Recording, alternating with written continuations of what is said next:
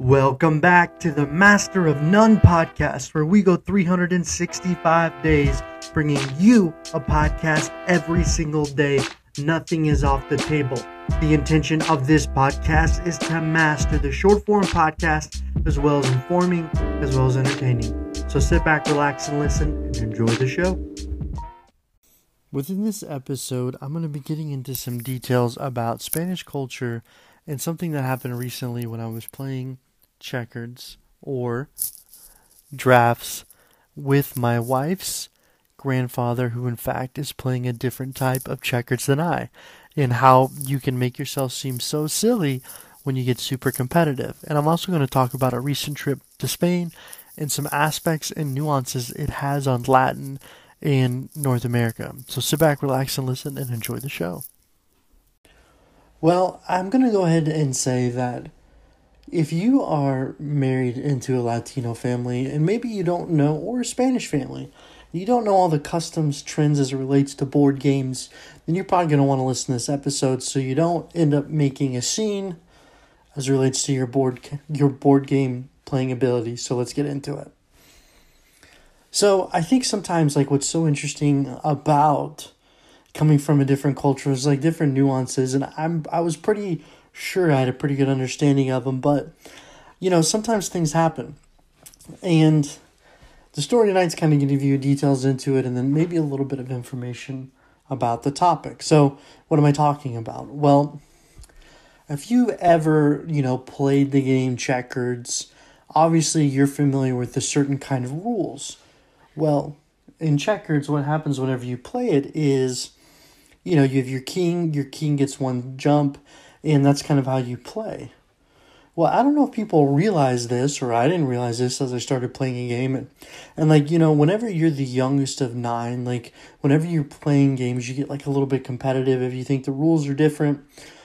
And what happened is my wife's 89-year-old grandfather I didn't realize it at the time, was playing a different form of checkers.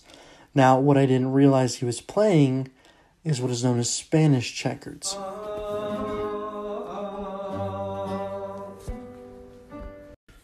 Well, that's actually Spanish music. So, what is Spanish checkers? And if anybody knows this, I would be really impressed. So, as the way I've learned it, or what I've just realized, is checkers is actually known as darts, or drafts is what they call it in the UK. And it can be traced as far back to the Mesopotamian time. Now, whenever it started becoming more popular, it kind of jumped around in different, people played it in different ways. Now, whenever we look at the rules, it's really interesting how you play Spanish checkers. Now, it kills me, the first time I played it, because I just played it about an hour ago, and it really was something that was really eye-opening. So, if you can imagine Spanish checkers has a different type of rule set, where if you don't jump a person, they can take your piece. And once the king gets kinged, it can almost do whatever it wants. It can move back forward, it can do multiple jumps, geometry does not rely on it. So whenever you play drafts or normal checkers, you can only do one jump, okay? Now, I might have got a little bit heated about it, and I was trying to communicate with my grandfather-in-law about it, and it wasn't the best showing. But then after I understood the rules, it kind of calmed me down a little bit. But man, I think we all have that competitive edge at times. At least I do. That comes out, and I do it because I think sometimes inside of me, I don't know if it's a result of having all brothers and just being super competitive and not having any shame and just losing your cool. And I think what I've learned about it is, I didn't realize that there was a different form of checkers. I didn't realize that there was a British version and a Spanish version. And the Spanish version is so different than the British one. And it's really interesting to me, because tonight what I was going to really get into as a segue is I just was in Spain not too long ago. And that's actually where that little music clip come from. So I think probably it's really interesting how sometimes things are synchronistic in a way. Here I was going to give a short podcast about my time in Sevilla and Tarifa, and talk about different aspects of Spanish culture, Well, the first one being a Spanish checkers is much different than English checkers. And I think whenever you go to Sevilla, Spain, where I was, and see the culture, it's really different. And I mean that in a very positive way. Now, if I were to sit here and say, what do you need to do whenever you go to Sevilla? I think probably the first thing is really just trying to get centrally located. I think, my wife and I were there for about 2 weeks, and then we popped down to Tarifa for a while and then came back to Sevilla. And probably one of the most important things that you're going to want to do is find a central location. Now, while we were in Spain, I think probably, I think the food in itself is really interesting as it relates to the tapas. Now, if you're not familiar with tapas, it's actually small plates. And whenever you're eating the tapa food, what's really interesting about the culture is a big part of the food is actually seafood. So they have this kind of rice that cooks to the bottom, and then you put your seafood in there and you eat it. And to me, we didn't eat too much seafood, but the tapas were interesting. And some of them were actually really good within Sevilla. And you got an aspect of the culture through food. But I feel like whenever I'm eating European food, or whenever I was in Spain, it's the aspects of the food is so different. And I think sometimes what I mean when it's different is if you look at the simple fact too of how they position lunch meat. It's United States, you go to a butcher and you get lunch meat, but in Spain, they'll actually have a leg of an animal that's curated, and you can see the hoof and everything, and they just cut the lunch meat off the leg, and it's something I've never really seen before. And it was a little bit different getting used to that, and that's how a lot of the restaurants were, is they had hanging meat. Obviously it was dried out, but that's a different concept within itself. I think next, probably one of the more interesting things about Spanish culture within Sevilla and Tarifa is it's for me, I know this is going to sound really silly, but my introduction with Latin culture has a lot to do with Central and South America. So whenever you're learning Spanish within that environment, if you're not familiar, there's different pronunciations. Now, the way we say España is how you'd say it in Spanish, but the way they say it is España. There's actually a lisp, or how you say gracias, is how you're going to say it within Central, mostly all of Latin America, and you're going to say gracias with a lisp within Spanish culture. Now, I didn't realize that. I heard it, but it's really interesting hearing Spanish spoken like that. And I think probably, the church is really important within Sevilla.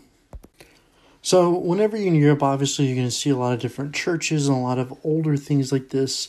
And probably one of the most interesting churches I think I saw was actually in Sevilla, Spain. Okay, the Iglesia de Sevilla. This is actually probably one of the biggest churches you're ever going to see in the sky. And the skylight's so high, and it's actually where Christopher Columbus' tomb currently resides.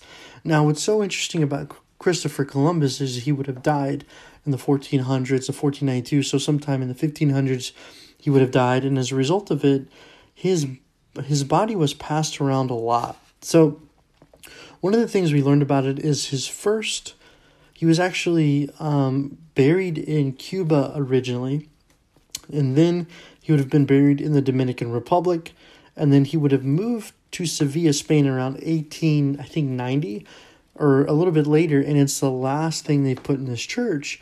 And when you look at Christopher Columbus's tomb, it's ridiculous. You have 4 people holding it up, within it 4 statues, and I've never seen a tomb like it before. So if you ever have time, just go ahead and Google Christopher Columbus's tomb, because it's really something very interesting to see that's located within this church in Sevilla. Now, I think probably one of the more interesting aspects of it is the Colosseums are really high, and they implemented using this Gothic period. So, for me too, I think while in Sevilla, what was really interesting is the culture. So that's kind of where you have the matadors or the bull culture, where people are fighting bulls, but then you actually have the flamenco style music.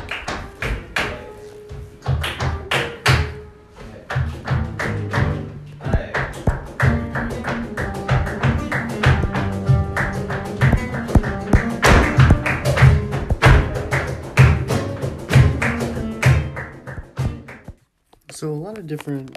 Actually, what's so interesting is whenever I went into this show, you can hear the clapping and the beats, and it's really almost like this. It's like jazz in a way. You know how improv happens with jazz, and there's a lot of offbeat time periods. Whenever you're hearing the claps, a lot of it's actually offbeat. Now, going into the show is pretty interesting because you get that cultural aspect. And Spanish culture has that ability to kind of enthrall you with the music and with the food and with everything. It's everything within it. And I think if you're going to go to Spain, Sevilla is really on top of the list. And I think too, probably one of the more interesting aspects is kind of how we planned it out. As we went to Spain and we were there for a little bit, and we ended up talking to an individual at the hotel, and he told us to go down to Tarifa, Spain, which is actually at the tip of the country. Now, whenever you go there, what's super crazy is the fact that you can actually go into Morocco. So whenever you go to this part of Spain, it's really interesting how much infusion you have with Middle Eastern and Spanish culture, because if you look out your window, you literally can see Morocco. If you're in this part of Spain, you can see Africa. And whenever you hop on the boat, it's only about an hour ferry ride. And whenever you get there, it's almost like you just transition into a different world. Now, what's interesting about Morocco is it feels like the Middle East with nuances of French culture, which makes sense because, you know, the French settled there for a while and they have a big influence of it. And what do I mean when I say that? It's like, for me, you know, I lived in China, and I lived in northern China, which is really predominantly an Islamic. There's a lot of practicing Muslims there. You have around, 20 million. You have 10 million, which are actually Han Chinese. You have another 10 million, which are Uyghur. So you get used to the call to prayer. You know, the fact that you're praying 5 times a day. And sometimes the first time you hear it, it's a little bit interesting. And I actually have the call to prayer I took while in Morocco, and I just want to go ahead and play it for y'all.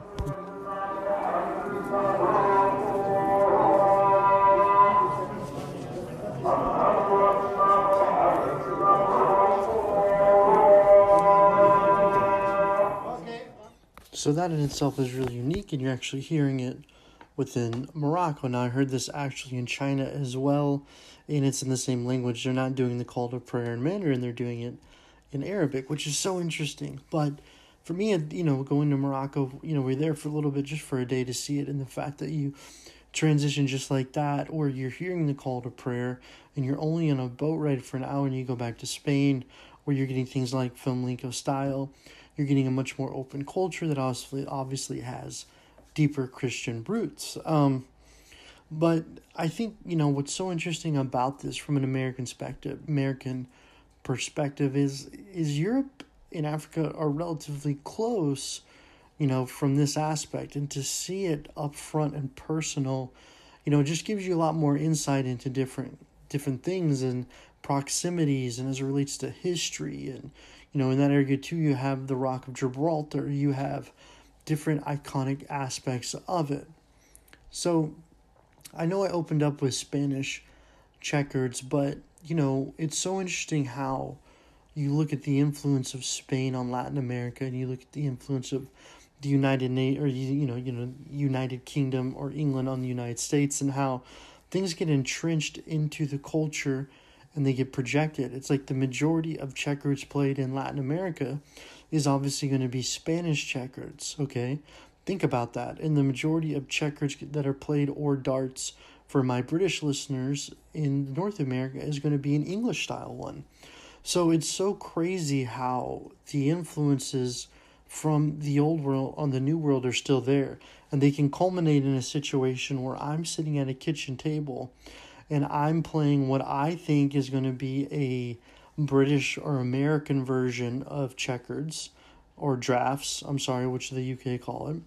But in fact, it's Spanish. And what's really interesting from this kind of conversation or playing checkers with my I guess, I don't even know what you call your wife's grandfather, your grandfather-in-law, is how it blew my mind that there could be so much, it's just a really good indicator of the cultural nuances that take place between North and South America, and how there's different concepts to them. That's checkers. But to me, it's called Spanish checkers, and how the rules can vary, and how we look at the influence of Spain on Latin America, and we think about the language and how the language has changed, and how different it is. I think sometimes too, when we think about it and we provide that lens, it gives us a little bit more insight into the world abroad. And the main point of this podcast is to learn about yourself by the world that encompasses you. And for me to learn about Spanish checkers and tie it to kind of the ability to go to Spain is really interesting, and how it all culminates and goes into the New World. So this ever-flowing process of history and context. Well, thank you so much for listening. We got a new microphone, and we'll get back to you tomorrow.